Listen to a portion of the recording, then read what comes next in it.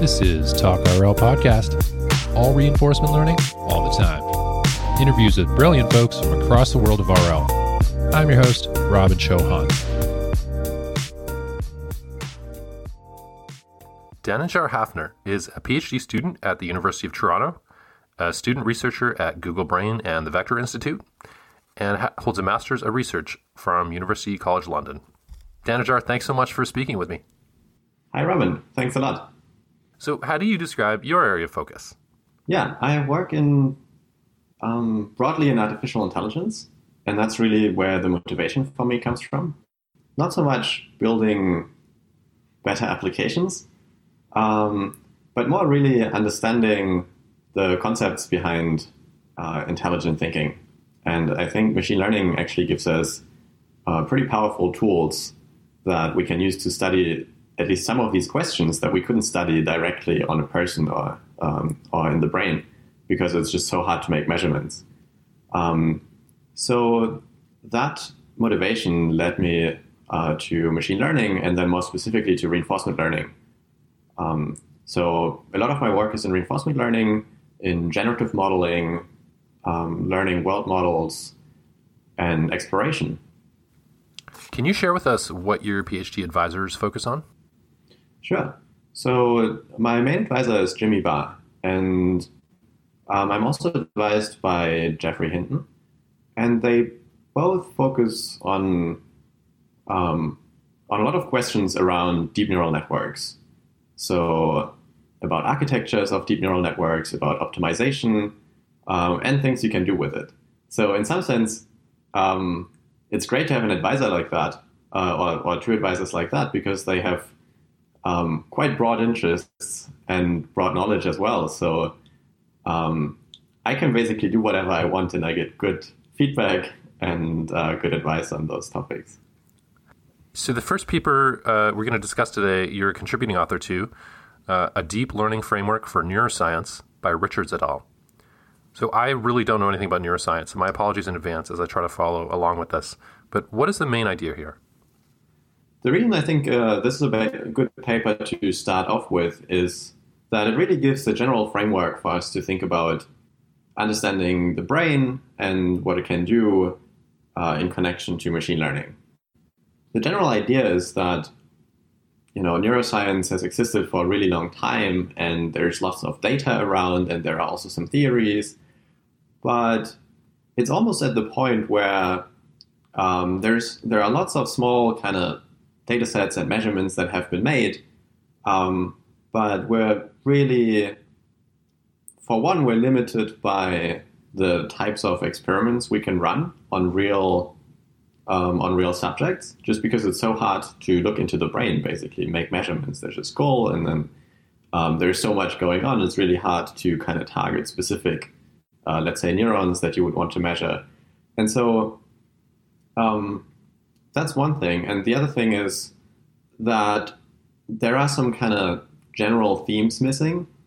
And of course, there are some ideas of like general theories that put together all these experimental results. But it seems like we need some more guiding principles to really make sense of all of that data and get some frameworks that we can think within.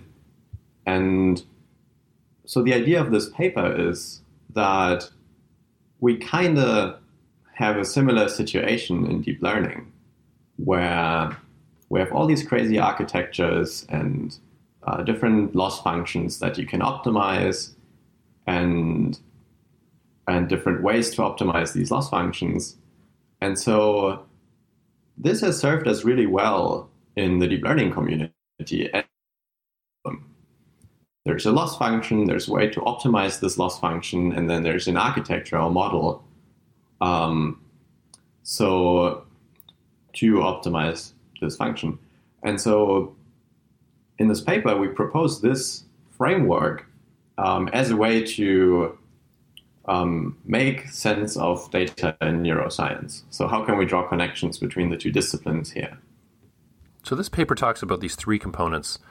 Objective functions, which I gather are equivalent to loss functions, the learning rules, and architectures. Can you say just a little bit about these three things and maybe contrast how they work in neuroscience and how we define them in machine learning? So I'm very much on the machine learning side, and I'm really interested in neuroscience, but I can speak much better for the machine learning side of things here. And so, for example, let's say you just train, some deep neural network on some image classification task. And so there's some data which often you don't have control over. And then there is an architecture that would be how many layers you use in your neural network, whether you use any skip connections, what activation function you want to use, and so on. And then there's a loss function, which in the case of supervised learning is quite simple. It's just maximize the probability of your supervised outputs that you want the network to predict. But that could be much more complicated in other scenarios. For example, in unsupervised learning, it's really a field that's about trying to find out what is a good loss function if you don't know exactly what you want the model to output precisely. So that's the second component. We have the architectures, we have the loss functions, and then once you have these two, you've defined an optimization problem.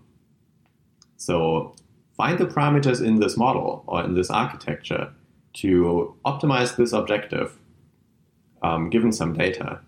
And then you have to optimize it. So how do you actually find the right parameters? And in machine learning, we call that an optimizer, like stochastic gradient descent or Adam and so on. But in neuroscience, that would be a learning rule, where you write down the dynamics of how do you actually, how do the weights change from one step to the next, or maybe even continuously over time to make progress on finding better parameters that maximize the loss function. So you said unsupervised learning is a lot about figuring out what the loss should be, and that's obviously still an open question, but do you feel like in general in machine learning we kind of have these three things figured out to some degree? That's a really good question. I think we have really good ways to optimize our networks. So I think the learning rule part is figured out to at least a level where you can do a lot of things with it, and it's often not the bottleneck anymore. Of course, there are a lot of people working on developing better optimizers, and actually Jimmy works a lot on that as well. And it's like an interesting field, because when you come up with a better optimizer, then you've made the lives of thousands of people easier, because now they can all just switch over to that optimizer and they will get better results with their machine learning projects.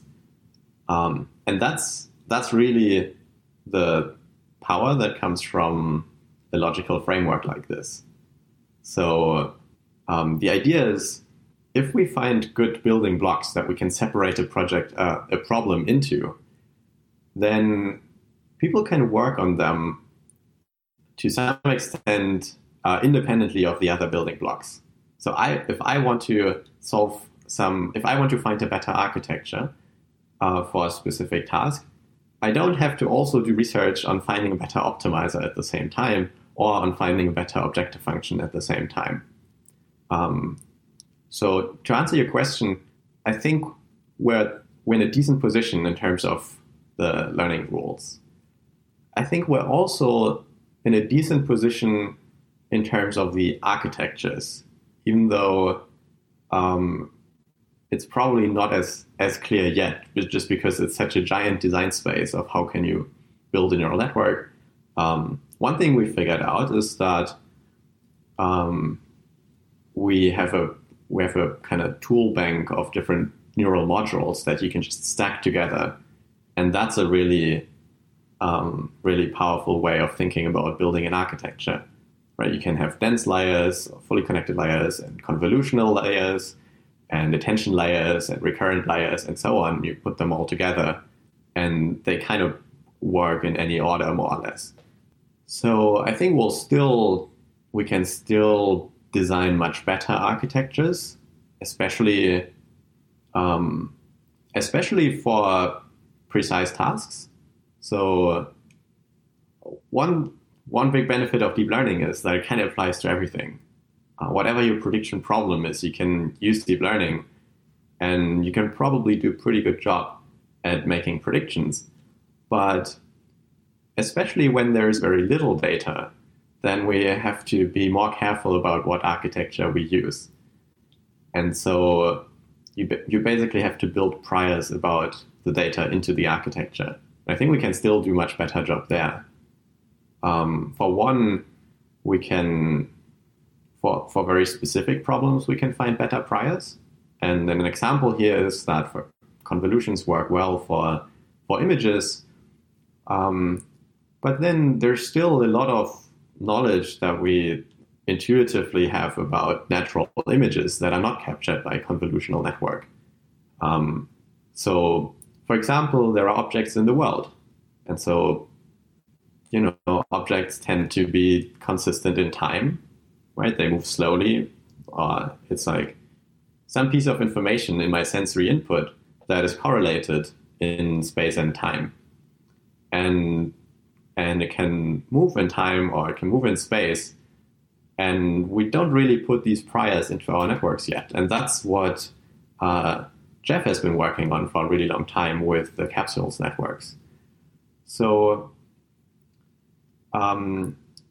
there's a spectrum of how precise you want to tailor something to a task, get really good results on one task, but then lose some generality. And I think object priors are general enough that they will be useful for a lot of things. And there are probably some other priors that we haven't really incorporated well into our architectures yet, like smoothness, for example. So, and there's lots of interesting work on Lipschitz neural networks and so on. So I think there's a very active development on the architecture side. And then to come to the last component of objectives, I think that's where we have to do the most work, and where we're kind of really early in the process. And so that's what I think is probably the biggest bottleneck of machine learning, and also of understanding intelligent systems better. Finding the right objective functions. As I said, that's basically what unsupervised learning means as a field at the moment, because some people say, well, it's not really, a rigorous, clearly defined task that you're trying to solve. But to me, that's really the beauty of it. We don't know yet what is the right mathematical objective that you want to optimize, and we have to search for it. And if you find better objective functions, you can learn better representations, you can describe systems better, and becomes especially interesting, not just if you're trying to learn representations, but in the reinforcement learning setting, where you're not just doing perception, but you're also interacting with the world. And I think it's not at all clear yet what our agents should optimize for if there are no rewards around. That's super interesting. And I've always thought of the deep learning architectures as very well factored. As you say, we have all these libraries of layers that we can just drop in. But you help me appreciate the extent to which the other components are also well factored, which is, I think, a great insight. So for the brain, do we have any idea if we should expect to find a single type of objective function and like a single learning rule? Or could we imagine there could be many different types of objective functions and learning rules in different parts of the brain? Is that still a completely open question? That's a really good question. The theoretical answer is that it doesn't really matter. So yes, for any system that you can observe, you can there exists, theoretically, exactly one objective function that describes all the behavior of that system. Actually, not quite true. It describes all the behavior of that system that can be described through an objective function. So in the paper, we talk a bit about this. And it's basically the idea of the fundamental theorem of vector calculus, or the Helmholtz decomposition. And so the idea is the following. Let's say you're describing a system. It could be a neural network where the weights change over time in some gigantic space of all the possible combinations or configurations of the weight vector. Or it could be a very simple system like a thermostat that just has a sensor and then controls the heating unit. Or it could be even more complex than a neural network or deep neural network, like a system like the brain. And so all these systems you can view from like a dynamical systems perspective. There's some state space, and every point in that space describes possible configuration of the system. And at the current time, it's at one point, and then it kind of moves around over time as the brain is doing its computing, or as the thermostat is reading new temperature values and storing some new internal state about them, like a moving average maybe. And as the weights of our deep neural networks change with every optimization step, they also move around in the state space. And so when you describe a system like from this angle, you can view it as a vector field in the state space, right? If your state description is complete, then from every state there is a direction in which you go to get to the next state, right? And if you include if you couple that with an external system, you've really kind of then you really have a closed state, like a closed system where everything is captured by your description, and basically everything becomes more or less predictable. And for every point in the configuration space, there's a direction, and that gives you the next point in configuration space.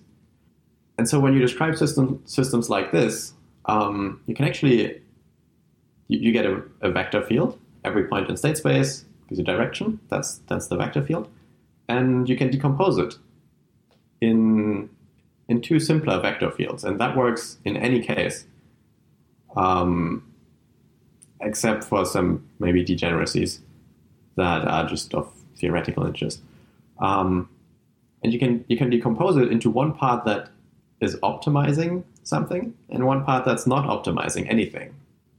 So think of the configuration space again, and now plot a heat map over it, which is the objective function. So some points in weight space give you beta value, mean that your neural network is better at predicting the labels, let's say, and some points mean that the neural network is worse at predicting the labels. And we can write down our own cost function there, and then we can implement our own learning rules so that we end up with a system that seeks out the better regions in the configuration space. But we can use the same mental picture to describe an existing system that we don't change anymore, that we don't have control over the dynamics. And so there is still this potential function or energy function or cost function. Those are all the same things, but just different fields call them differently. And so when you look at the system, you can wait for a while, you can observe it, and it's moving around in this configuration space, and it will be more often in some places and less often in other places. And from that, you can derive a cost function. So what kind of cost function is this system optimizing for? Well, you just look at what it's doing, and over time, you will get an idea of what parts of the state space it likes and what parts it tries to avoid. And then that's your cost function. It's just the stationary distribution the visitation frequency, basically. And so once you have the visitation frequency of a system, you can describe all of its optimizing behavior. So you can say, now that I have the cost function, maybe a very simple example is a person, maybe you have a daily routine and you can be in different rooms of your house. You can be at work, maybe not at the moment, but at least there are different rooms at home that you can switch between. And there's some probability of going from that room to the other room and so on. And if you observe somebody for like, or maybe you like write down every day, like what room you've been in for how long, and then you get this kind of cost function that describes you. It's like, oh, the living room is the best, for example. You spend the most time there. And so once you have this cost function, you can describe the dynamics. If you give me the cost function, I can basically reverse engineer you to some extent. Based on like what state space you chose. It's probably not like the state space always uses some abstraction because you can't go to like the kind of particle level. But let's say it's different rooms, and then I can build something that also seeks out the rooms with the same preference distribution. Okay, so that's the optimizing part. And then there's a part to every system that is independent of the stationary. Well, it's orthogonal to the gradient on the stationary distribution. So if you give me the distribution over rooms, I can build a new agent that follows the gradient on this preference distribution, always tries to go towards what is better under the cost function. But then there is some maybe external perturbation that keep it away from there, so it has to kind of keep going towards the optimum. But then there's also always, or there's also potentially a direction that doesn't change the probability. And so that's the direction that's orthogonal to the gradient on the cost function. So if you think of the cost function as a surface, like as a hill surface over your configuration space, then you can either go up or you can walk around the contour lines of this cost function. And so that's the difference between the divergence part of the vector field that goes up on the cost function and it tries to concentrate on the optimal points. Or I guess if it's a cost function, it goes down. If it's a objective function to maximize, it goes up. And then there's the curl part that just walks around contour lines. And so it's never optimizing for anything. It always cycles back after a long time. And so this is all to explain why when you're talking about something as an optimization problem, or you're describing maybe a natural agent, trying to describe intelligence as an optimization, then you will lose this part that doesn't optimize anything. So you will not be able to describe that part. And that's probably fine. Like maybe we have evolved to be quite efficient, and so maybe we don't do a lot of unnecessary things that don't actually optimize any objective function. But who knows, right? Maybe that's on some level of abstraction that you choose to describe the system. Maybe that's really important to get something that has the behaviors, shows the behaviors that we think of as maybe connected to intelligence. So is this paper saying that we should look for the components similar to those that we use in deep learning in the brain, and then maybe vice versa, figure out how to adjust deep learning to more closely match what we see in brains to help us to use deep learning to understand brains? Is that close to the message? Yeah. So it goes in that direction. I don't think machine learning and neuroscience have to converge to one thing. We can use different models in machine learning, then than the models that might be useful for explaining the brain, because there are biological constraints on the brain, and it's interesting to understand them and understand what kind of ways nature found around those. But just conceptually speaking, the best models for the type of computer hardware that we have are probably different. So if your goal is to build an algorithm that's very good at predicting labels on some data set, then probably like the very long-term solution will be different from the biological solution. Now, that said, at the moment, we're still quite far away from getting anything close to the intelligence of a brain, of course. And so I think neuroscience has a lot of potential for helping us with building better models in machine learning. But it doesn't have to be, the goal doesn't have to be to end up in the same place for both disciplines. Although I think that would be interesting, but that's not necessary. And what the paper is saying is we should use the same framework to break down the problem. And that will help us share insights in both directions. And as I said earlier, it's really difficult to make measurements in the brain. And there are a couple of papers from the last few years where people have studied deep learning models in a similar way in terms of like analyzing the activations than a neuroscientist would study the brain, and found that there are actually really surprisingly strong connections between how a deep neural network processes some input to solve a prediction task and how the activations in the brain look like that try to solve the same prediction task. And so there is definitely exchange in both directions, and I think both disciplines can learn from the other and use tools from there. Because on the other hand, we also have no idea really how deep neural networks work and why they work. And so maybe some ideas from neuroscience would help there. And I think the reason you can find these similarities between models in machine learning and measurements in the brain is that even though the models are very different in some way, they still, both systems are still trying to solve the same task.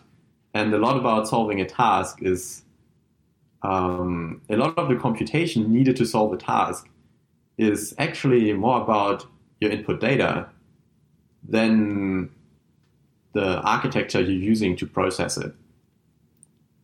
So that's why I think, nobody really knows, but my intuition is that probably there are some constraints on computation in general, on what information do you need to extract from your input so that later on you can solve a task. Do you have any comments on how the insights of this paper might relate to reinforcement learning more specifically than learning in general? This wasn't an RL paper, right? It was not an RL paper. For me, the biggest takeaway of this kind of perspective on understanding intelligence is that the biggest takeaway for reinforcement learning is that we have to think a lot about what objective functions we should use in reinforcement learning. Because, it's always been bothering me that we have a reward signal that comes from the environment. And that's actually not how reinforcement learning used to be defined in some of the earlier work, where you would usually, there are some early papers on the question of where rewards come from. And the way to think about it really is that there's an environment that gives you sensory inputs, you give it actions, and it doesn't care about what you're doing, right? Like, why would the environment care? And then there's an agent, and that agent, you can choose to break that agent down into two components. And one component gives you the reward as a function of, the past sequence of inputs and the past sequence of actions. And then there's another component that tries to maximize this reward. And so that's the kind of classical reinforcement learning component, where maybe you learn a value function, or, there are many things that you could be doing. And so I think we haven't really spent a lot of time yet, or enough time, to understand the first component, where actually the reward is being generated. And if you want to build something that is more intelligent or closer to maybe an intelligent being than the current agents we use in reinforcement learning, then we have to make progress on that part, because there's not really a reward function in the world. There are some candidates that we can think of. Maybe, optimizing for survival is good. But then that doesn't really give you a good idea of the system. I want to understand. So I think this optimizing for survival in some world with like a giant simulation, like an artificial life approach to building intelligence might work to build something. We're quite far away from that, but in principle it could work. And it might be easier to study the resulting system than to study in like biological system. But it doesn't really answer the question of how it's doing that. And maybe you don't care about that. You just want to build something that replicates some aspects of behavior that we see in people. But to me, I actually want to know what are the components that we're optimizing for, like within one lifetime. And to get that additional insight, we have to try out different objective functions, different implementations of this module 1 in the agent that provides the objective function to the optimization component. And we have to try them out, and we have to do it in an environment that probably has to be very complex. And then we can look at the behavior and we can see if that's similar in some way to the behaviors we're trying to replicate. And we're very general, like people are very general in the sense that there are many different environments in which we can do something. And so the objective function should also be general in the sense that it doesn't depend on some like underlying environment state. Like if you want me to move the glass from one side of the table to the other, then maybe if you have a physics simulator and you know the object ID of the glass and so on, you can, compute a square distance between the position and the goal position. But that's not the sensory input that the agent gets. And so that's not available if you want a general implementation of the first component of the agent. So it has to be something that's only a function of the sensory inputs and past actions, and still accounts for interesting behavior across many different environments. So are you pointing to intrinsic motivation as a key here? Yes. That's how the field is often called, yeah. And often intrinsic motivation, I think there are many different ways of how to really evaluate intrinsic motivation. And it's very difficult. And I think it's a good challenge to make progress on. And there are parts of intrinsic motivation where you're basically trying to be better at solving a particular task. And so maybe you like sum up the intrinsic reward with the extrinsic reward, and you get something that makes faster learning progress on the task than without the intrinsic motivation. Another evaluation setting that I really like, that I think we'll come to a bit later in the podcast, is that you explore without any task in mind. And then maybe you can use the data set that results from that to later on train a new agent on it to solve a specific tasks. You can see how useful this exploration was. So now let's turn to a set of 4 papers that are tightly related with each other, starting with Planet. That's learning latent dynamics for planning from pixels. Can you tell us what was the main idea of the Planet paper? The main idea was to learn a dynamics model of the environment that's accurate enough that you can do reinforcement learning with it. And people have been trying to get model-based RL to work in various instantiations for a long time, and there has been lots of progress as well. But it was really almost like a bottleneck where it kind of worked on simple tasks, but then it didn't really work on harder tasks.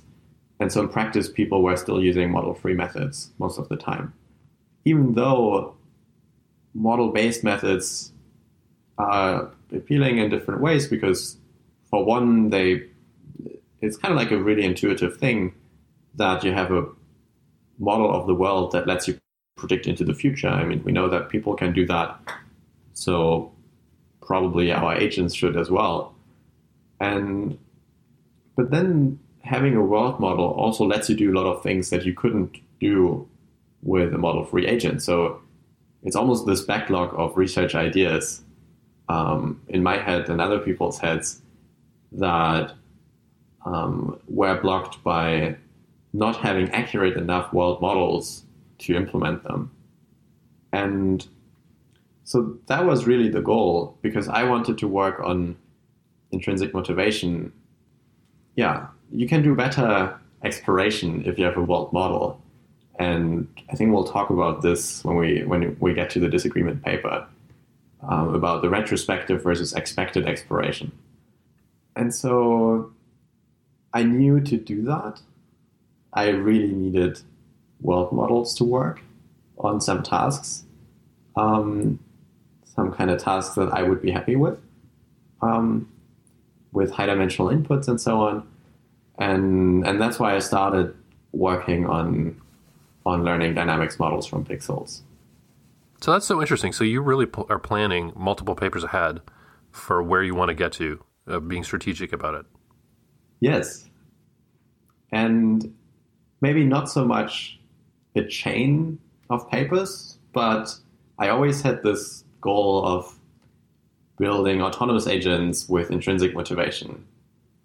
And then whenever I start a new project, I reflect on that and think about what is the limitation. Like, can we do this now? Or is there anything that's still necessary to solve before we can build that?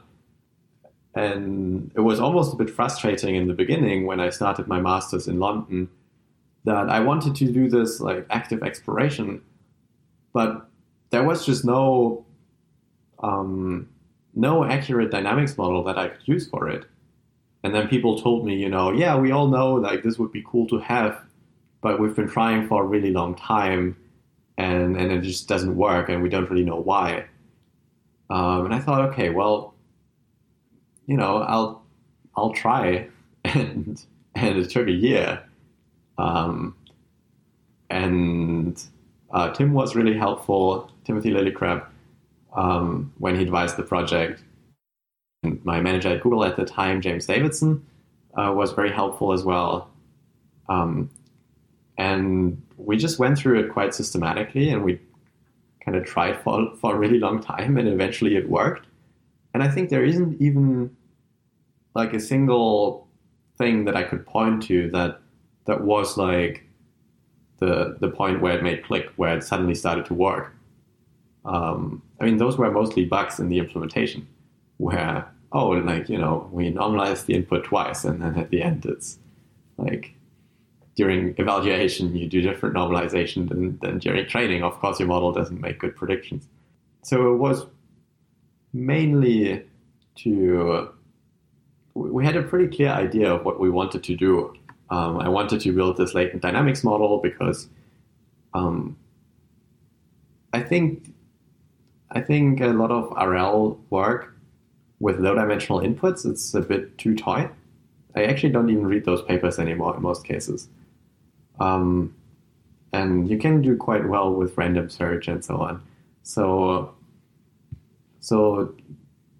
to me, there need to be some high-dimensional input where representation learning is part of the challenge.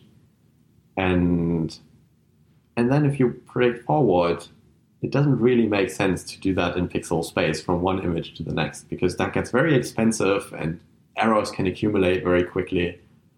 And it's definitely not what we do. Like when I plan my day, I don't plan how the activations on my retina change, like hours from now. It's all in an abstract space, and it both abstracts from space into concepts and so on, and it also abstracts in time. And so far we focused on the first aspect, and we're also doing some work on the temporal abstraction, but I think that's still quite unsolved.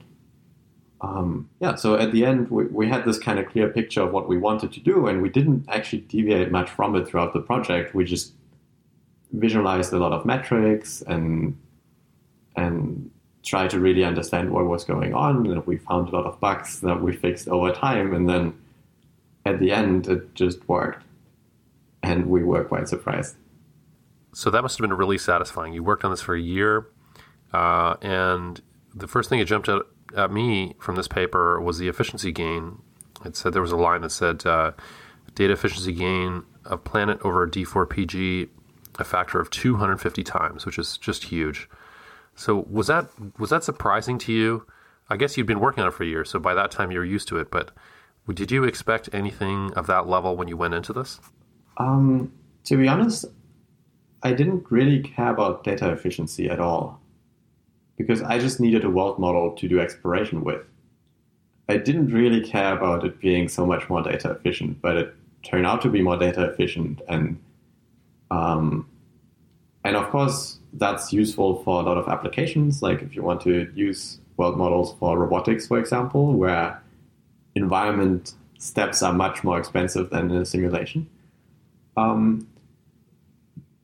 Then it really matters. So of course we put it in the paper, but I wasn't actually it didn't actually matter to me, and it still doesn't.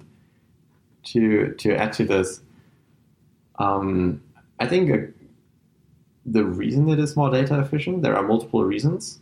We don't exactly know how much each of them contributes.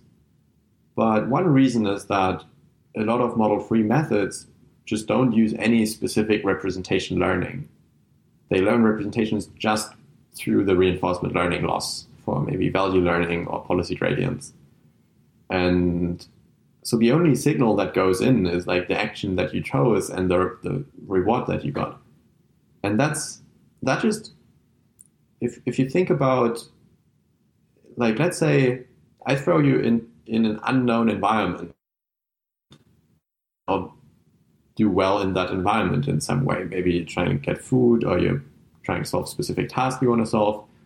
And if you just imagine that everything you would learn about this world would just come from the reward and the actions you chose, that's just insane. Right? That means, like, I'm not trying to find any correlations in my input, for example. Right? I'm not trying to explain what I'm seeing. And that just, more mathematically speaking, there's a lot of information in the images or in the sensory inputs that you get about the environment. And so you should use that in some explicit way using representation learning, I think. And this can be quite separate, actually, from the RL algorithm. So there's a lot of work showing a lot of application papers showing that you have your RL agent, and then in addition to the policy gradient loss, you just have a reconstruction loss from maybe the features of your some higher representation within the network. You just try to reconstruct your input, and that really helps a lot, even though it's a very simple thing to do, especially when you have high dimensional inputs. And so I think it's perfectly fine to do research on representation learning for control and like core RL separately. But if you want something that's data efficient, you should definitely make use of your inputs in some way. And to add to that, the same is true for world models as well, if you care about a specific task. Because in principle, you only need to make accurate predictions of future rewards. And that's enough to get maximum performance on the task. So in principle, you don't even need to reconstruct your inputs in the world model. It's just that then you're back to only learning from a very limited learning signal. And I think there is still some benefit in learning a world model, even without any explicit representation learning. Because in addition to the representation learning, you still incorporate some other useful priors into the world model, such that, for example, that there is a compact activation vector that explains the state of the world at one point in time. That's a useful prior, right? It means that we have this high-dimensional input, and for the agent, that's this gigantic pixel grid. And it means that there's a much smaller representation that has to describe everything that the agent needs to know about the input. And then if you have a dynamics model, then there needs to be a function that takes this description of one point in time to the description of the next point in time.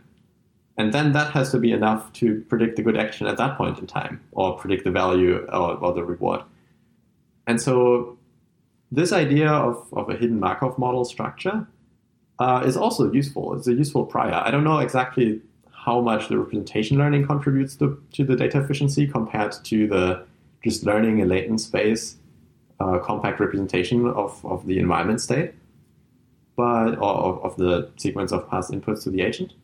But for example, that's what mu0 does. Right? It's not learning a global world model where the agent learns everything about its inputs. It's just learning what is necessary to solve a specific task, because all the learning signal comes from the reward and the value and the policy gradients. But you're still incorporating at least this one prior of having a compact representation.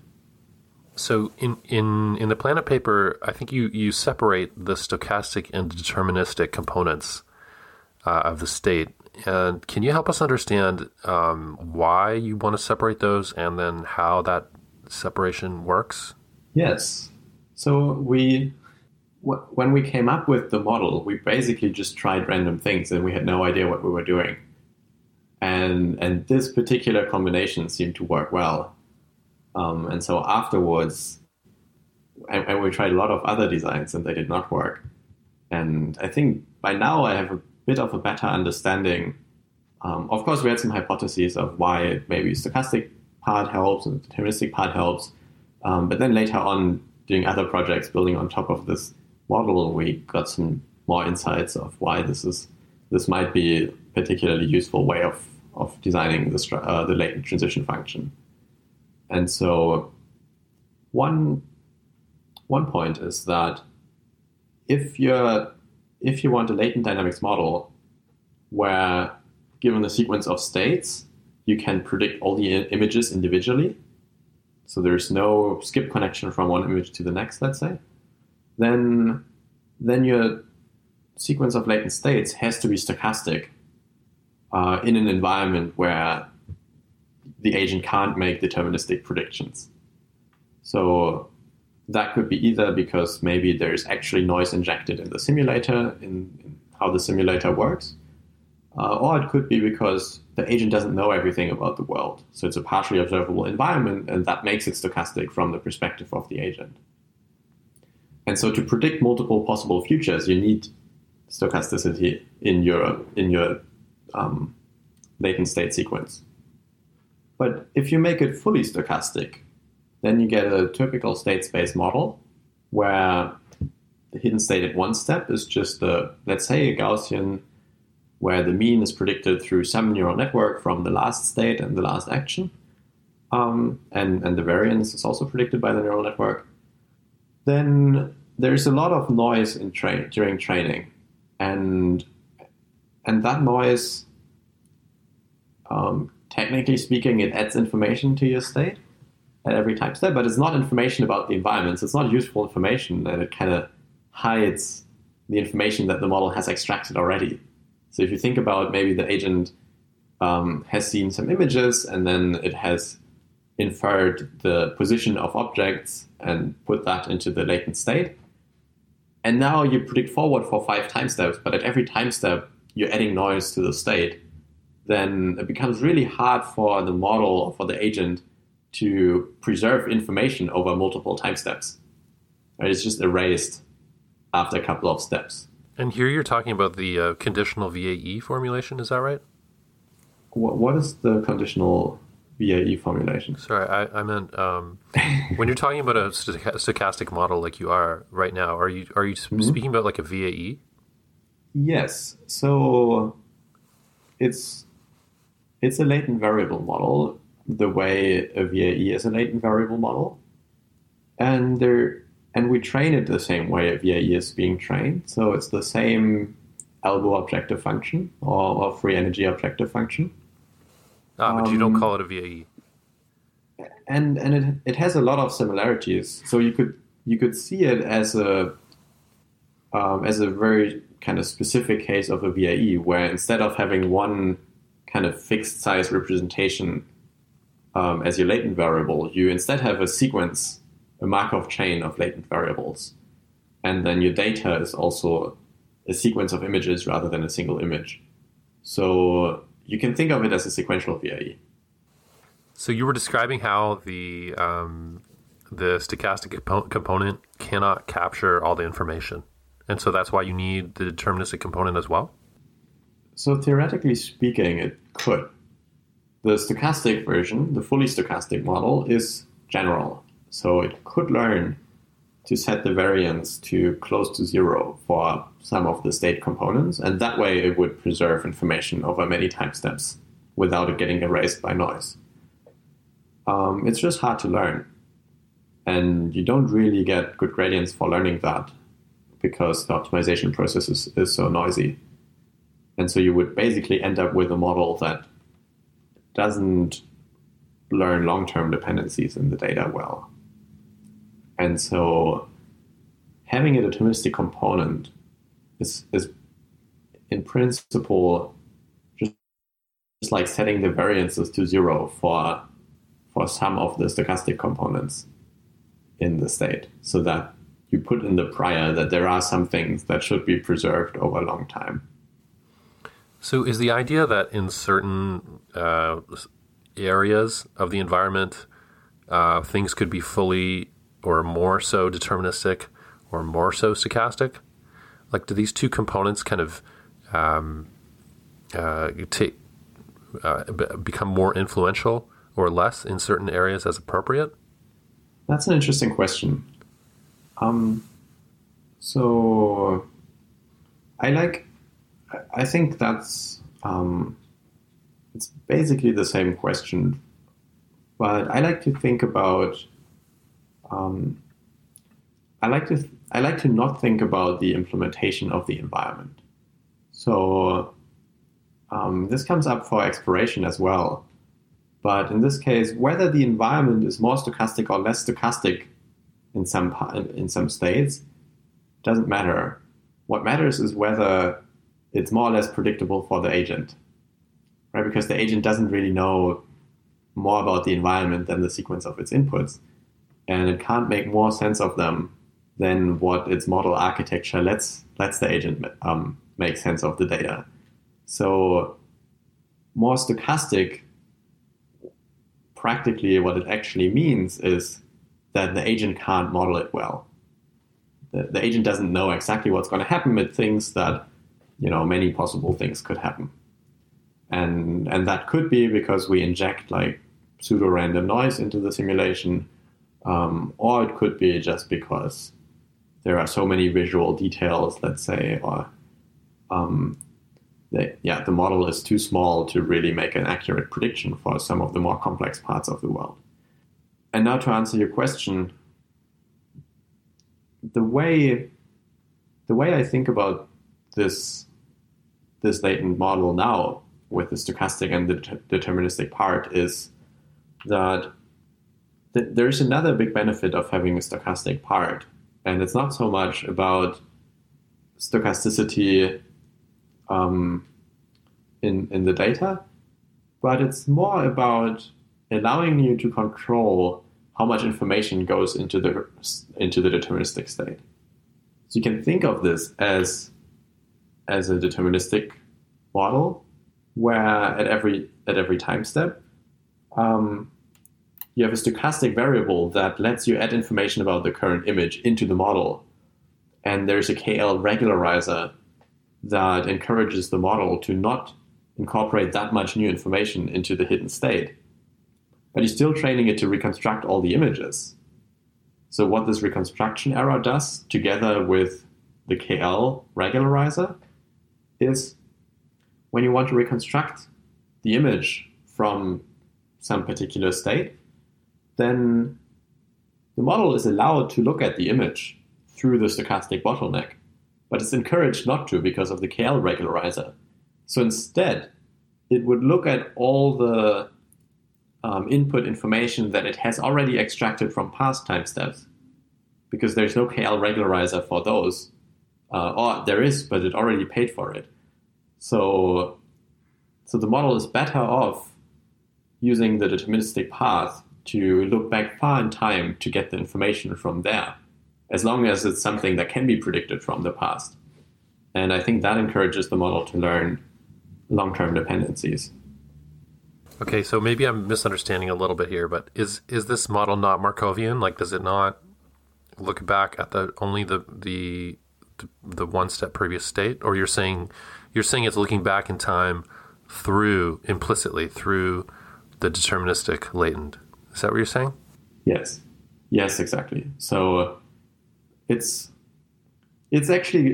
good that you're bringing up this point, because there are different ways to think about the stochastic deterministic parts in the model. You can either think of it as a Markovian model, where just some elements in the state are not stochastic, right? And then your state is basically the concatenation of deterministic and stochastic state at every time step. Or you can think of it as a non-Markovian model of only the stochastic state. So if you kind of ignore the deterministic part from your model description, from like when you write down a probabilistic graphical model and you only write down the stochastic sequence of states, then this deterministic RNN actually lets the stochastic state at some time step t depend on all the past stochastic states through this deterministic kind of shortcut. So those are both valid views. You could say it's a non-Markovian stochastic model, or you could say it's Markovian hybrid stochastic deterministic model. But the second perspective is useful for the implementation, because it means that when you observe a new image, you don't have to go back in time. You only need the last stochastic and deterministic state and the new image to compute the next stochastic and deterministic state. So I was looking a little bit at the code for the RSSM component, and there was a comment saying that if an observation is present, the posterior latent is computed from both the hidden state and the observation. So is that does that mean that when it's is that because when it's imagining the future, the observation is not available? Is that what that line means? Yes, exactly. So you can think of this as the prior and the approximate posterior in a VIE, or the prior and the encoder in a VIE. They both give you distribution over the latent variable. They are both a belief over the code, but one is a more accurate belief because it got some context information, in this case the whole image. So one is the prior, one is the posterior or approximate posterior. And this principle is more general than that. You could have additional context information. So you could have the whole context, like just give it the whole image as you do in a VIE to try to get the most accurate belief. But you could give it like some information as well. You could either give it part of the image, like a patch maybe, or you could give it some additional kind of context information about the image, like a label, like a class label for the image. And, what's the belief over the code? If I only know it's a dog, and then that's going to be a narrower distribution than the prior belief that doesn't know any context.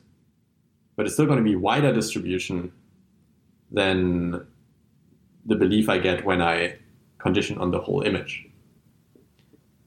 And so in a temporal model, something similar happens where the prior belief over the code at some time step t, there are multiple beliefs you could have over that, right? If you don't know anything, then that could just be standard Gaussian, let's say.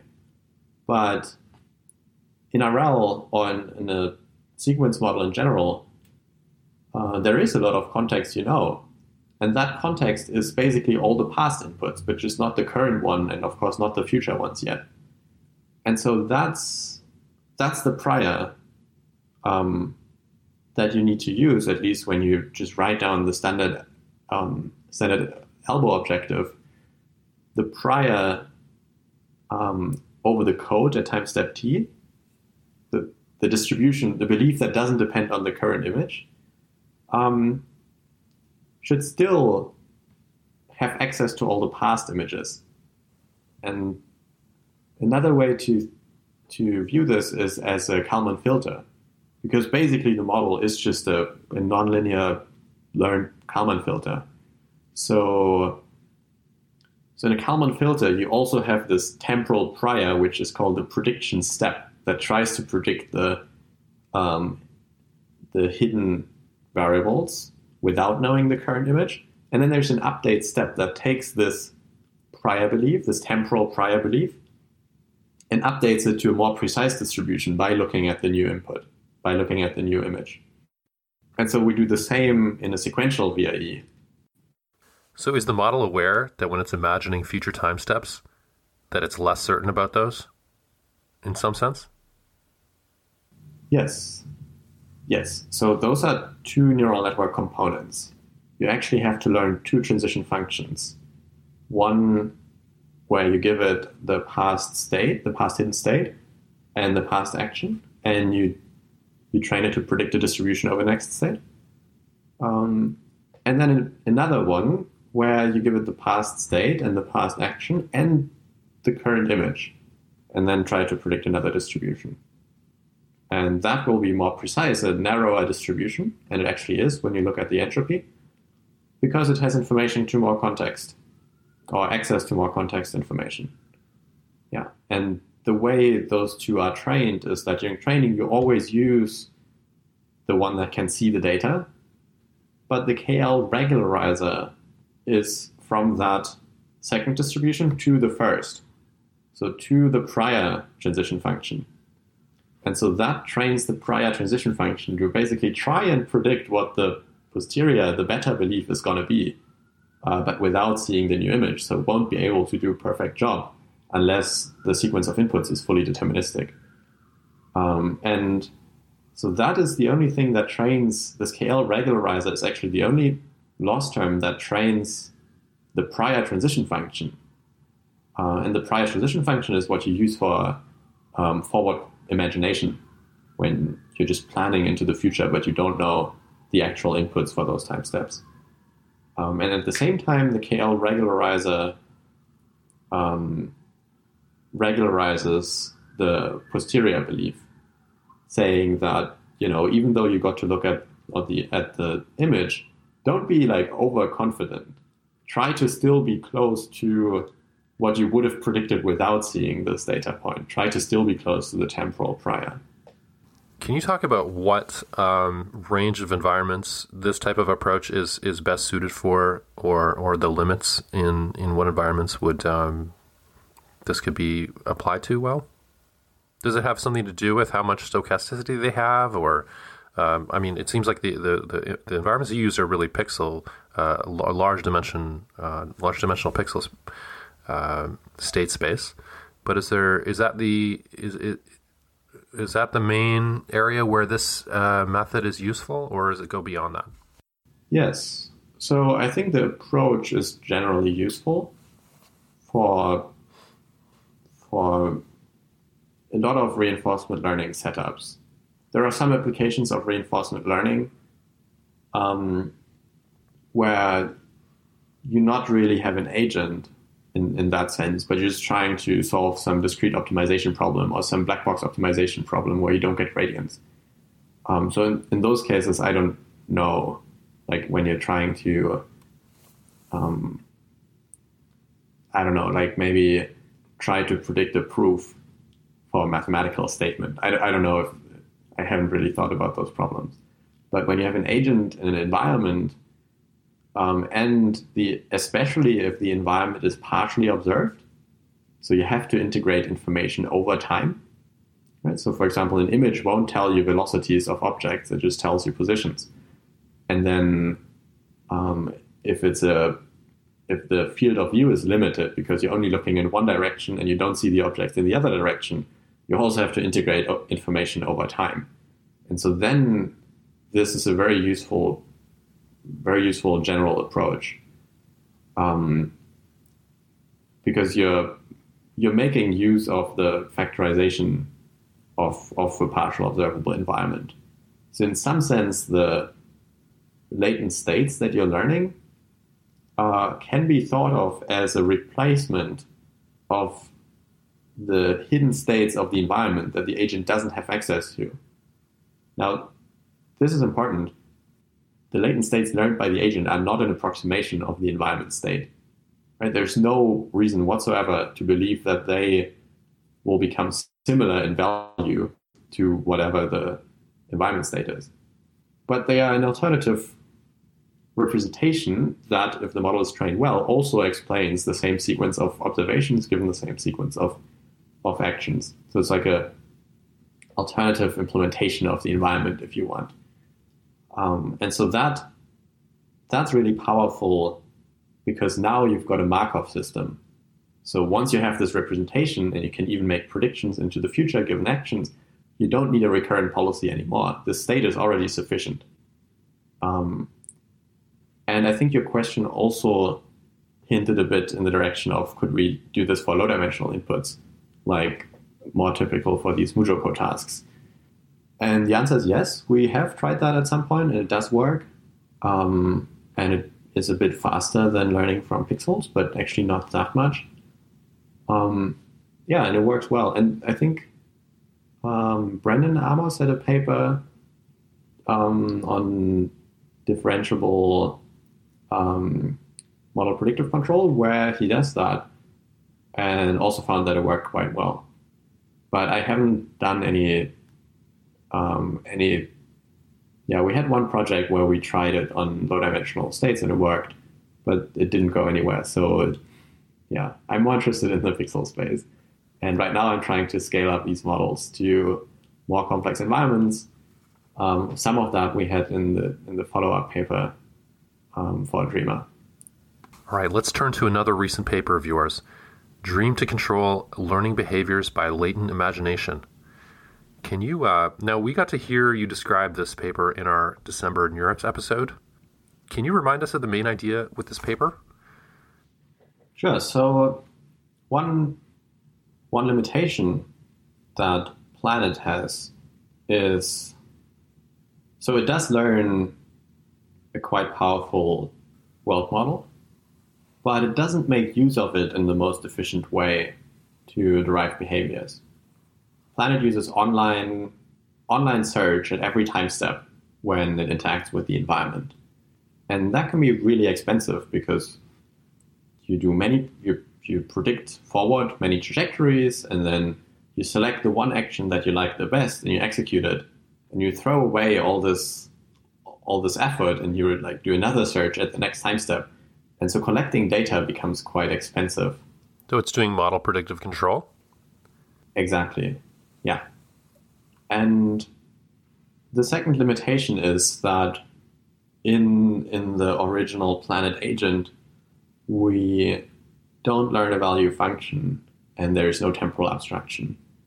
And that means the agent is only going to consider rewards within the planning horizon.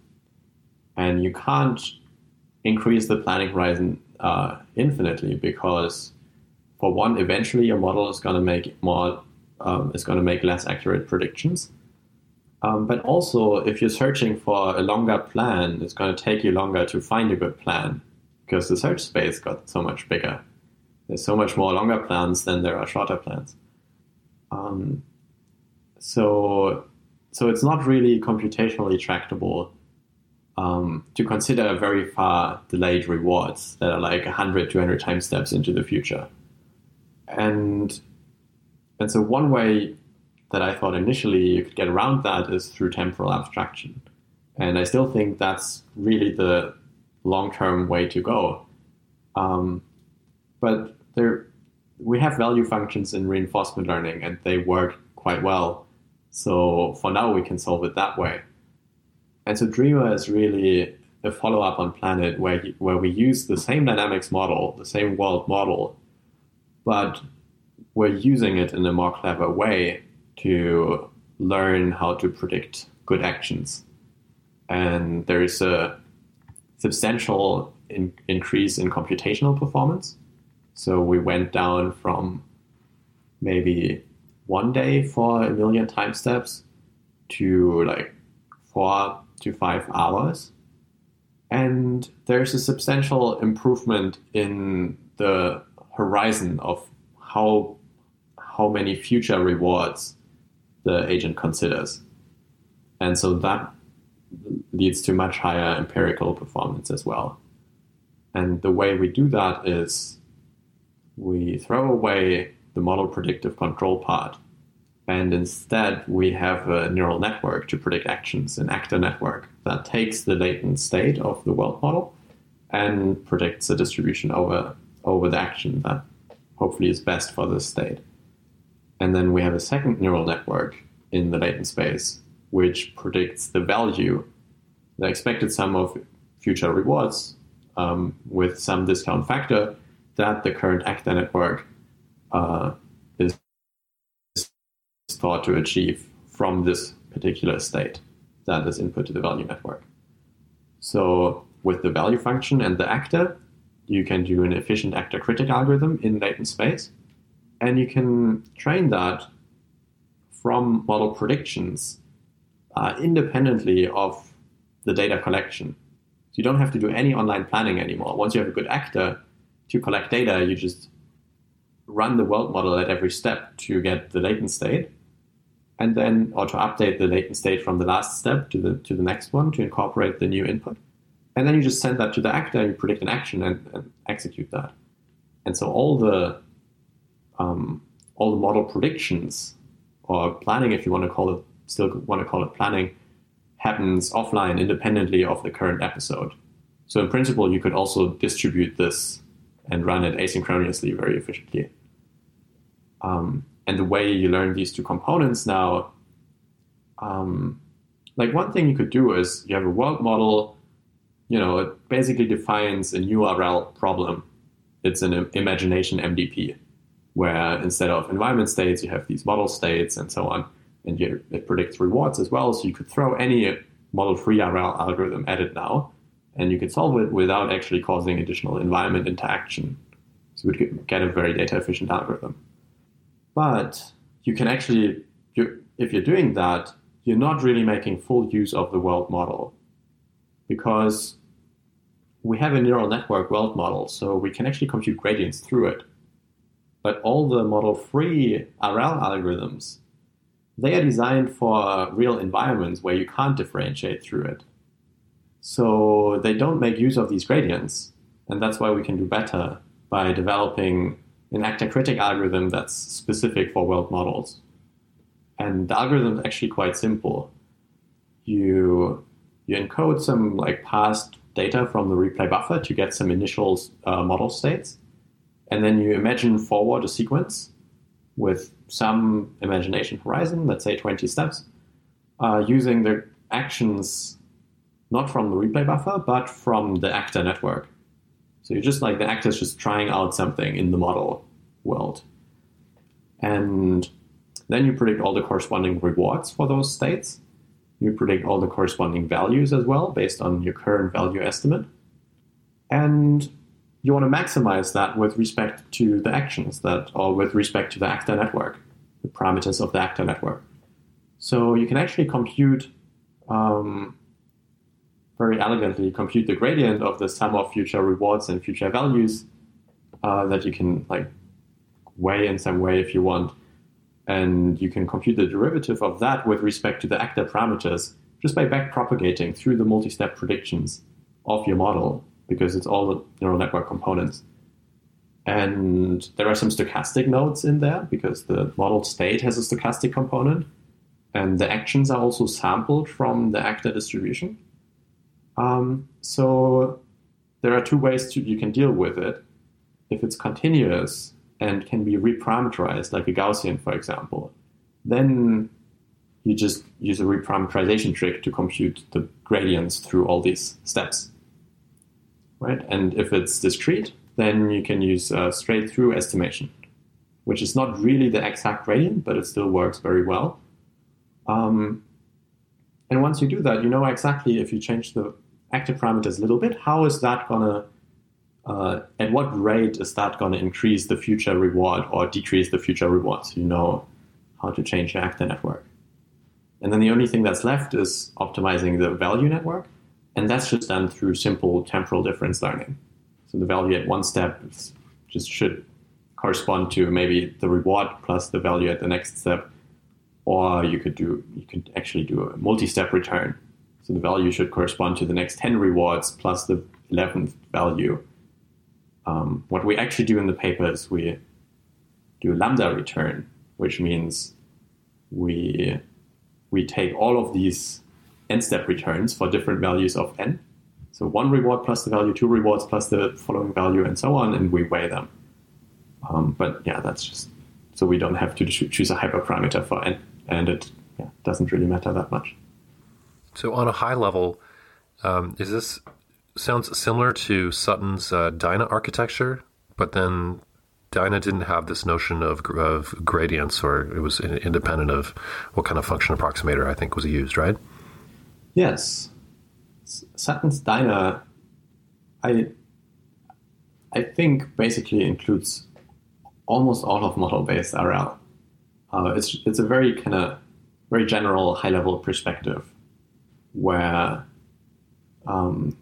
you have some data from the real environment and you use that to learn some model of the environment or of the data that you got from the environment. And then you use that model to somehow select an action, and then you can execute that in the real world. And I think the Dyna paper even talks about online planning as well, but maybe that's a follow-up paper. But yeah, in principle, these are all within the category of Dyna-style algorithms. So you're building on the work you did in Planet, and do you use the same RSSM deterministic plus stochastic type model here? Is the model the same? Yes, the world model is exactly the same. And for continuous control, we found the world model still works across all the 20 continuous control tasks. Or there are a few more, but we chose the ones for which the best model-free algorithm got non-zero performance, because some of the tasks don't really make sense from pixels. You can't see the things that are necessary for solving a task. So yeah, the world model just worked for all these. And the improvement comes from the value function and also comes from the actor network, which can actually learn a better policy than an online planning algorithm can potentially do, because it doesn't assume that the actions are independent in time, for example. And the actor network also has a lot more optimization steps in total, because for the online MPC in Planet, you can do maybe 10 optimization steps, but then you have to have an action at the end of the day, because otherwise, if you do too many optimization steps, then it becomes way too slow to really interact with the environment. Whereas the actor network in Dreamer is shared. There's just one actor network throughout the whole training process of the agent. So over time, it will get trained much more. And later on, or in addition to the continuous tasks, we did some discrete tasks in Atari and DeepMind Lab. And we also found that the same world model just works. But we did increase the size of the stochastic and deterministic states. So we just gave the model more capacity. And so I was actually really surprised by that. But what it said is that the planet agent was bottlenecked not by the model, but by the planning part. Was that surprising to you when you determined the final performance of the Dreamer agent? Or was that what you expected? No, I was actually quite surprised.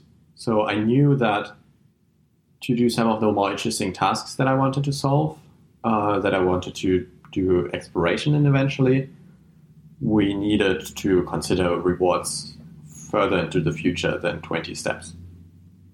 So we couldn't use Planet out of the box. And I almost thought that, there are probably much bigger problems, and we probably have to find a better world model. And is it even worth focusing on the horizon problem? Or are there much bigger bottlenecks at the moment? But it was a kind of almost easy problem to tackle because there are already solutions for that with temporal difference learning. And we just kind of applied that to the setting we were in, where you have a differentiable world model, to make efficient use of that. And I was really surprised how well it worked. And I was also really surprised how that actor that doesn't do any look ahead while interacting with the environment can do better and even be as data efficient as online model predictive control. Do you think that Dreamer would do pretty well even if it didn't differentiate through the model? Like if you were just or maybe that's something in between Planet and Dreamer, like the idea of just distilling Planet's planning into a policy network, kind of like maybe like what Alpha Zero would do. That's different than what you did here, though, right? Because you differentiated through the model. Yeah. Would that be a reasonable thing to do? You think that would work well here, or? Yeah, there's a design space of different algorithms that operate within the learned world model to derive long-term behaviors, to learn value function and an actor. And the way AlphaGo does it is basically just try to regress past returns with the value function. And so you can't really do that with a big replay buffer, because the returns you got in the past, they depended on the actions that your actor chose in the past. But now your actor is already better, so those returns won't reflect the value of the actor in the state right now. But if you make the replay buffer small enough, you're approximately on policy. And then if you just train it on a lot of data, then that can work well. It's just that in the low data regime that we're in, making your replay buffer small is a bad idea, and just pretty clearly always hurts performance. So we couldn't really go with this like approximate on policy approach to learn the value function. We needed to do TD learning, and we needed to do it on imagined rollouts, because we can't use the past replay buffer data because it's too different. So now to do imagined rollouts, you need a policy to select actions. And as you said, you could in principle use a search to select actions there, like a CEM search, let's say, and then distill that, but like learn a value from it and then learn an actor network from that. But or even not learn an actor network anymore. If you have a value function, you can just use that during planning and that will be fine. But the problem is you can't really afford to do the CEM search at every time step in imagination for so many imagination trajectories. So that's why we actually ended up abandoning the explicit search and switch to using an actor network. Yeah, and I think your question was also whether it could work similarly well if we ignored the gradients. Mm-hmm. And I'm not 100% sure. So what I do know is that once you have the world model, all the environment, all the training inside the world model just costs you wall clock time. It doesn't cost you environment interaction. So you could use a less efficient optimization algorithm in imagination, and you would get the same data efficiency in the real world. And I don't see a reason why a normal model-free algorithm inside the world model couldn't get to the same final performance as well. But I think it would be computationally more expensive because you would need more updates. But I haven't tried it. So let's turn to another very recent paper of yours, Planning to Explore via Latent Disagreement. Can you tell us what the main idea here is with this paper? Yes. So I was really excited about the paper because I finally got to the point where I wanted to be about 2.5 years ago when I started to work on Planet, which is to do forward-looking exploration. And so we solved the world model problem to a sufficient degree, and then we solved the horizon problem to a sufficient degree. So that was Planet and Dreamer. And then we could finally do exploration with it. And that's the key point of this paper. And there are a couple of ideas in it. One is when you do exploration, you need some measure of novelty that you can optimize for as your intrinsic reward. So we use an ensemble disagreement for that, which Deepak Pathak, who's a collaborator on the project, has done a lot of work with, and there are a couple of papers also from other people who show that ensemble disagreement works really well as a novelty signal. And I would even include random network distillation into the category of ensemble disagreement. And so that's the kind of the source of novelty that gives you the intrinsic reward. But then there's another aspect to the project, which is when you do exploration to learn about the environment and you have novelty as some objective function, then that's a non-stationary objective function. Because every time you interact with the world, you see new data. And then that changes your knowledge. And so that changes what you think is novel about, like what future inputs will be novel. And so there's a conceptual problem with model-free exploration, because model-free optimization works by training a policy from samples of the real environment. And so you have some novelty objective that you want to maximize with your exploration policy. And to do that, you need to draw samples from the environment to improve the policy for that novelty objective. But while you're training the policy, the novelty objective has already changed because you needed all these samples to train your policy, and those samples tell you more about the environment. So in some sense, it doesn't really make that much sense conceptually. Sorry, is that why a lot of the curiosity formulations just take an incredibly long time, like a huge billions of samples? Yes, I think that's an important part of it. And I think that you can be much more data efficient by doing forward-looking exploration. And to do forward-looking exploration, you really need a world model. At least I don't see another way of doing it. Because you need to train a policy to maximize the novelty reward without changing the knowledge of the agent. So without causing any additional environment interaction. And that way you can actually find the best policy for your current reward and then execute that for maybe one step or maybe for multiple steps, and then gather some more data and then update the model and update your novelty reward and then optimize the policy again.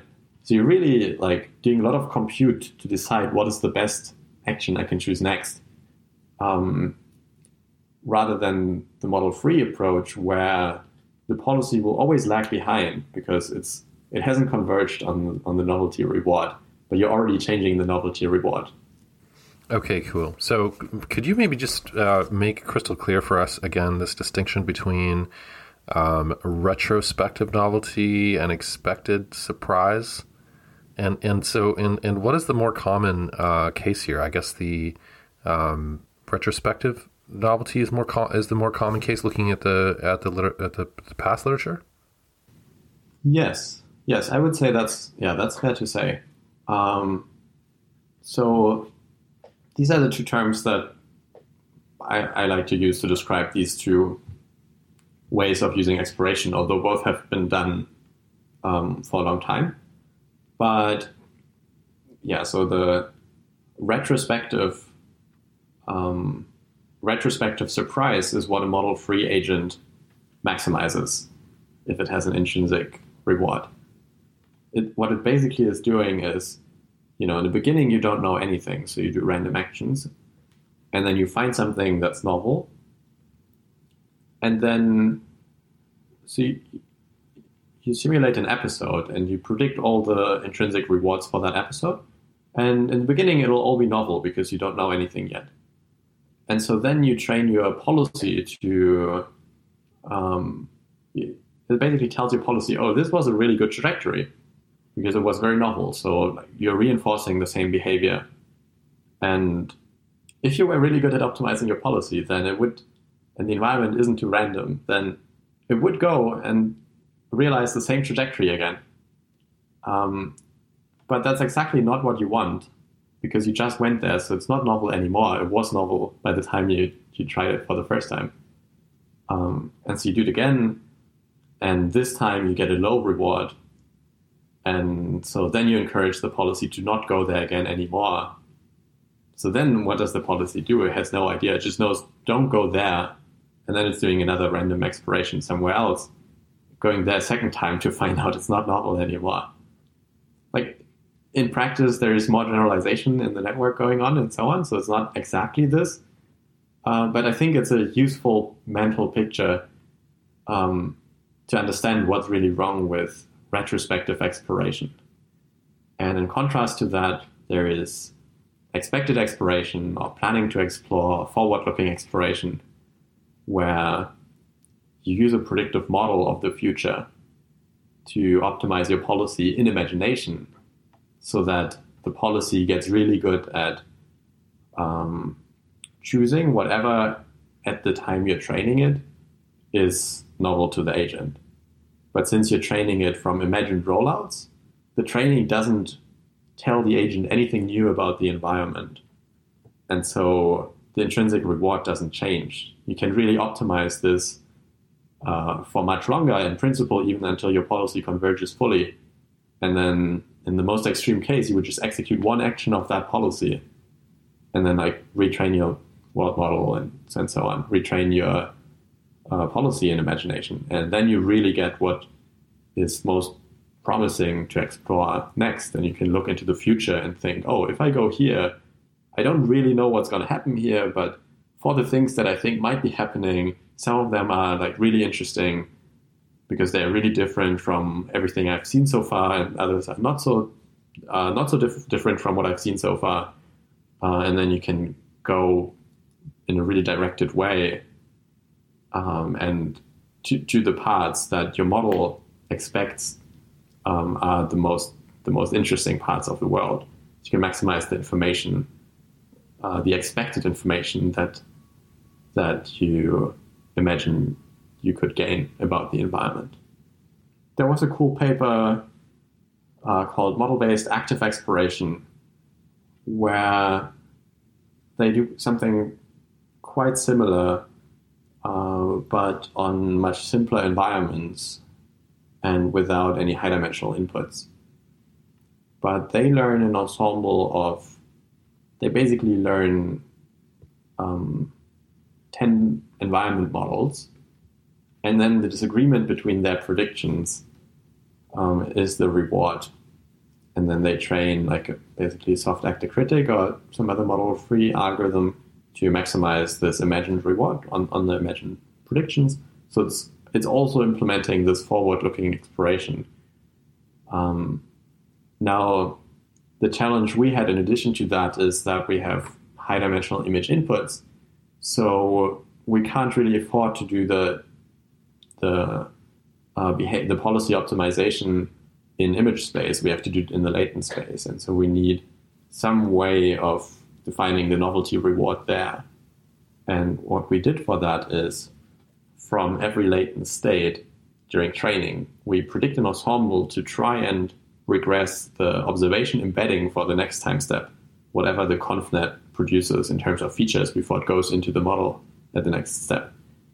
And so you get the ensemble of one-step predictors that's more efficient than actually replicating, training multiple RSSM architectures. It's just some feed-forward layers. And that turned out to work really well. And once you have this trained, for training, of course, you need a target for the next observation embedding. But for imagination training, you only need the variance, the disagreement of these ensemble predictors. So you don't need the future observations. You can do it all in the latent space of the world model. Just predict a trajectory of states, and then for every state you feed it to all the ensemble predictors, and you just compute the disagreement between them. How does this formulation respond to the noisy TV problem, where world models get confused by random noise, sources of random noise? Yeah. And I'd like to connect this to the earlier point, where it's not so much about whether the environment is stochastic or random or not. So aleatoric uncertainty or reducible uncertainty is not just the property of the environment, right? Whether the screen is unpredictable or not. It's also a property of your agent and the modeling capacities of your agent. So even if something in principle is perfectly predictable, if your model is too weak, then it will never learn it, and you don't want to get stuck trying to learn about that forever, where you could actually move on to other parts of the world where there's lots of things that you can learn. So the question of the noisy TV really becomes the question of, how do I know when I should give up on learning something and move on to the next thing? And conceptually, I think the answer is you don't really ever know. But the best you can do is learn things in order of increasing difficulty. Learn the easiest things first, the things that are easiest for you. And so eventually you will have learned everything that you can learn, and then you will be stuck on the next hardest thing, but there is not really a way to avoid that. So to do that, to know, to have an idea of what you can't learn, you need a noise model. So you need a way to, if you have a deterministic model, then you have two problems. For one, it kind of has to explain everything perfectly, and the second is you can't really consider multiple hypotheses over the models, right? You just there's one model, one point in the weight space of all possible models, and you don't really know how much certainty you have in that model. So you don't know how much the certainty reduced after you see some new data. So if you have a distribution over models, like a Bayesian neural network or an ensemble, then that gives you a bit of an idea of how much you know. For example, what's the disagreement in your ensemble. But then you also want a way to allow noise in your predictions. For example, if you try to, let's say, just predict the next observation, to keep it simple, and you from like maybe the last input and the action, and you do that with an ensemble of Gaussian models, then you're allowing some error in the prediction. You're saying, each model tries to really predict the next input, but with a Gaussian distribution. So it doesn't have to be perfect. It's trying to get the mean to be the right mean, but then also if the observation is somewhere else, it's okay because we're predicting this Gaussian. So we assign some possibility to all the next inputs we could get. And so then the variance in your output of this Gaussian is basically the amount of noise that you assume there is in the data. And so the more noise there is in the data, maybe you should avoid those parts of the environment. And that's what the expected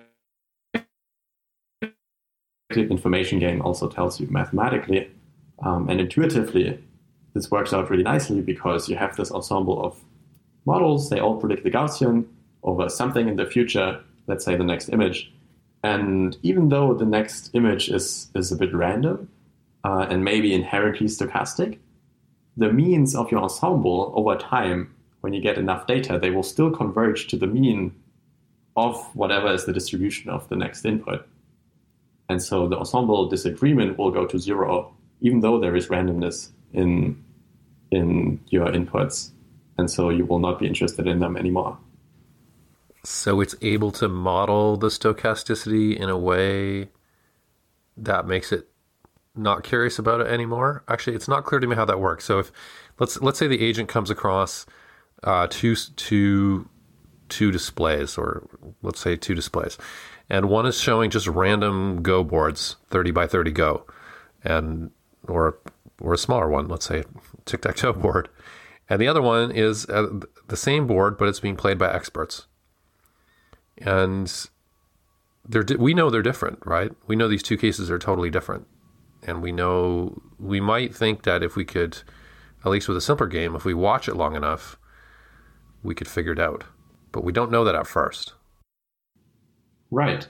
So you have a model that tries to predict the next move in the game. Like just tries to predict the next input to the agent, what it's going to see next. And then you need multiple models so that you can get an idea of multiple hypotheses of the rules of the environment. Right? You try to learn the rules of the environment by having a model that from one Go position or image of a Go position predicts the next image of a Go position. And so to get uncertainty about to do exploration, you need some way of representing your uncertainty, either explicitly or any other algorithm will do it in some implicit form. So one way to do that is to train multiple environment models. And so then you get an idea of, well, if they are all the same, then I'm quite certain about what the next outcome is going to be. If they're all different, I probably have not that good of an idea. So if you train these in both scenarios for the random Go board and for the expert Go board, then in the random Go board, the dynamics models, in the beginning, they are initialized differently, so they will predict different things. So your agent will go there for a while. And then over time, all of the models will just learn to predict the mean and maybe the variance of the next image. And so the mean image or the average over the next moves is going to be uniform, probably. So if it's in pixel space, if you're actually looking at the Go board, it would be basically, the stones that are already there, they will stay there, and all the other empty fields, they will have an equal chance of getting the next stone. So they will all be like a little bit darker, a little bit lighter based on what player is next. And so if there is nothing to predict, if there were something to predict about the next move, then there would be some fields that are clearly still empty and some fields that have some chance of the stone ending up there. And And if you have multiple predictors, then they can all predict this average image. But in case of the random policy, or in case of the random bot, after a while, they will all predict the exact next kind of uniform distribution over possibilities. And so if they all predict the uniform distribution over next possibilities, you know that, first of all, your models all agree. They all predict the uniform distribution. So probably the next move is actually uniform. And then you know that there's nothing more to learn because your ensemble members have agreed or agree, even though they are not certain in what the next outcome is. Whereas in the next move, and it will take much longer for them to agree on what the next move is going to be, and they will only agree by the time that they've actually like perfectly reverse engineered the expert players to the degree that the model allows them to. Can you tell us a bit about the process of writing these papers? Like, for example, did the experiments in general work out? Do experiments work out often how you expected them to? Are there often dead ends that are reflected in the final papers? The experiments rarely work out the way you want them to work out. So you need to run a lot of experiments. And I also want to be very confident in my own algorithm when I write about it. Because for one, it takes some time and effort to write a paper. And that's time where you can't do research.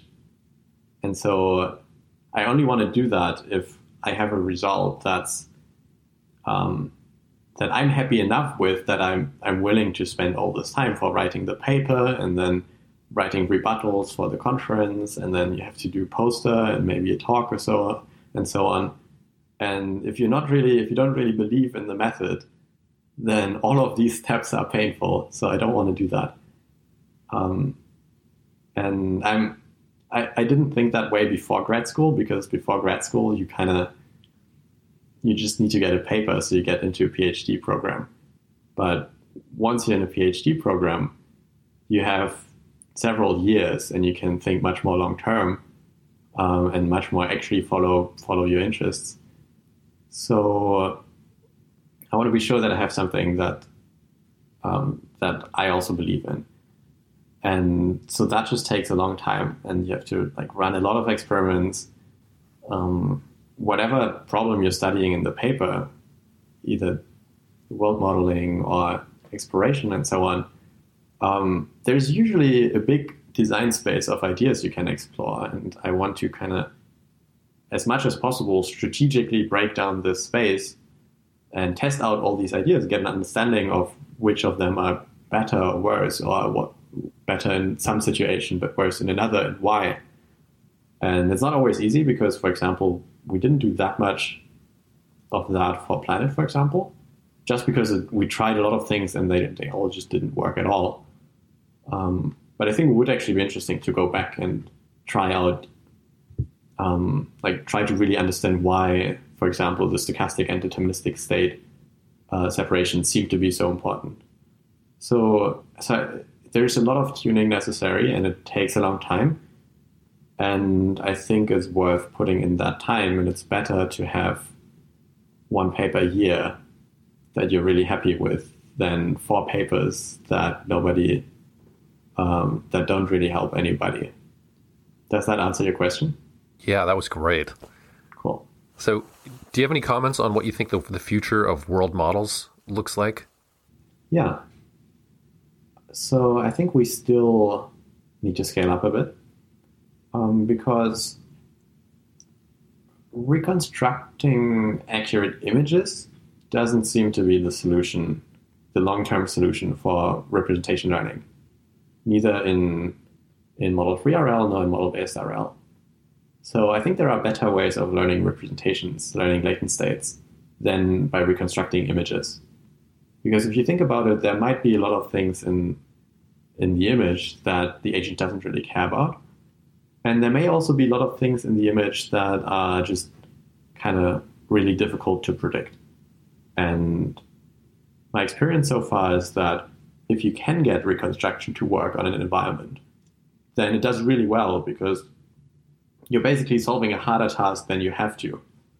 You're trying to predict like all your sensory inputs. If you can do that, then you know everything about the world there is. But if you can't, because the world is too complex to predict everything accurately in input space, then the agent tends to not learn a good representation. And so it's not like a kind of graceful failure. And I think contrastive representation learning is really interesting. There are a couple of very successful, empirically successful methods for static images that I think we can apply to video sequences for RL. And so we're trying some of that. Another aspect that I think a lot of RL is still kind of bottlenecked by is temporal abstraction. And I said earlier, value functions give you some of that because they let you consider rewards into the long-term future. But in a really complex environment, I think it will become intractable to learn a good value function for everything. And you probably need to do some kind of online planning, just because there are too many possible scenarios that you could imagine to really be able to learn about all of them. And so what you want to do is do the planning online, so you only have to do it for the situations that you actually encounter. And to then still consider long horizons, you need to have temporal abstraction in your world model. So that's another thing we're trying. And then besides that, I think there's a big open space for objective functions that are enabled through learning accurate world models. And some of them will benefit from having uncertainty estimates that are more accurate than maybe ensembles about parts of the world model, so you can explore better. Empowerment is another interesting objective function that we're studying that becomes much easier to compute once you have a world model. So in summary, it's scaling up, learning better representations, and finding better objective functions, because eventually exploration will become really important as well to learn a good world model. So back at the NeurEPS 2019 RL workshop poster sessions, I was at David Silver's poster for Mu0, and I asked him about how Mu0 handled stochasticity, and he told me that it didn't. It used a deterministic model, but he said it could be extended to handle the stochastic case. And I think Mu0 builds on the Predictron paper, which does some kind of temporal abstraction.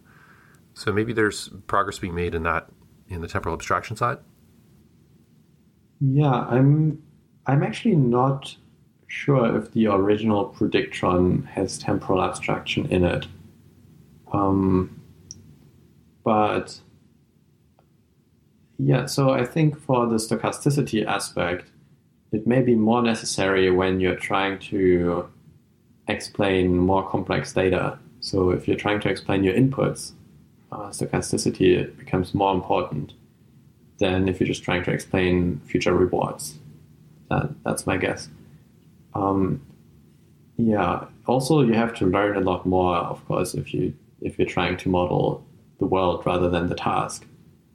But the result is that you get a model that can be useful for a lot of different tasks.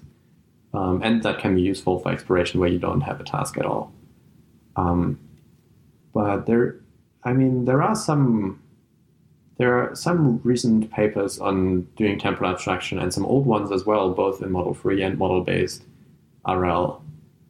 It's just that, and I think there are lots of great ideas, and a lot of these ideas can probably, my guess is that we don't have to invent like a crazy fancy method for like almost everything in machine learning, but we just have to take like a reasonable kind of something that seems intuitively correct, and then push it until it either works or we find a reason for why it doesn't work. And that hasn't really happened for temporal abstraction yet in RL. Can you say anything about the research directions that you are pursuing going forward? Yeah, I mean, that overlaps a lot with what I said for in response to your question about next steps for world models. But yeah, for me, I'm trying to systematically go through different objective functions for intrinsic motivation now. And besides that, we also want to work on harder tasks. So I need to scale up world models further so that we can do, let's say, train like an agent with an intrinsic motivation to play Minecraft from pixels. That would be great. Awesome. And it builds a house, and it survives, and maybe fights the monsters and at night, and because there's such a complexity, and kind of there are so many things you can do, because it's not a lot of games are actually easier to explore than you might think. For example, in Mario, you can only walk forward. So it's not that difficult to explain to explore. It's basically either you're making progress, you go forward, or you don't. But in an open world game, there are so many things you can do, and then you get an additional challenge, because once you've explored something, you kind of have to go back and see, is there something else that I could have also tried from here? And so that's why I like thinking about doing intrinsic motivation in Minecraft, because you have to build tools and then use these tools to get better materials, and then you can build better tools, and then you can build more bring yourself into like a better state for surviving.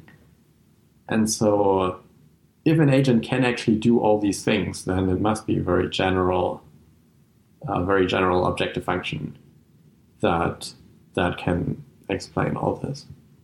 Besides your own work, is there other angles in RL that you find very interesting lately that you might not have mentioned?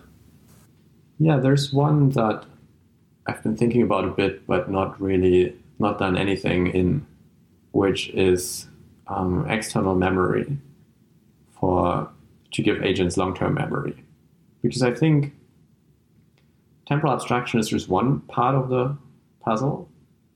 You do want to plan into the future on a temporally abstract level, and that gives you a long context from the past as well. But I think you can't keep everything in memory, in your working memory at a time, and so it's very natural to think that there could be this external memory module that you can write things into, and then you can later query it to get back the facts that you need at the moment. So there are a couple of interesting papers on training these modules for RL.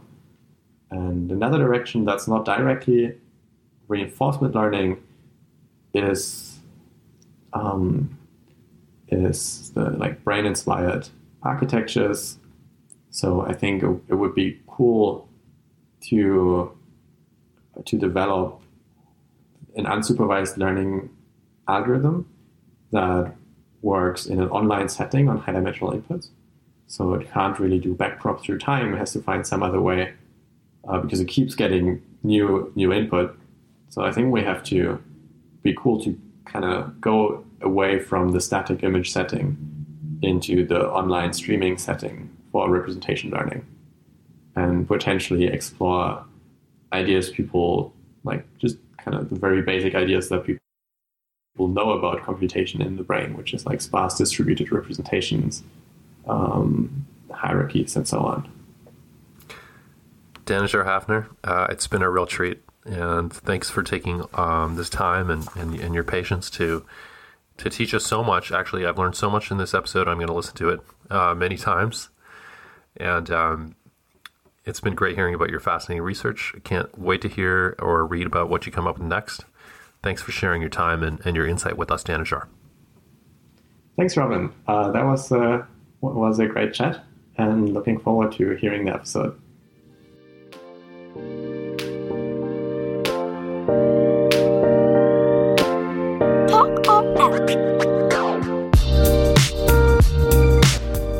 That's our episode for today, folks. Be sure to check talkrl.com for more great episodes.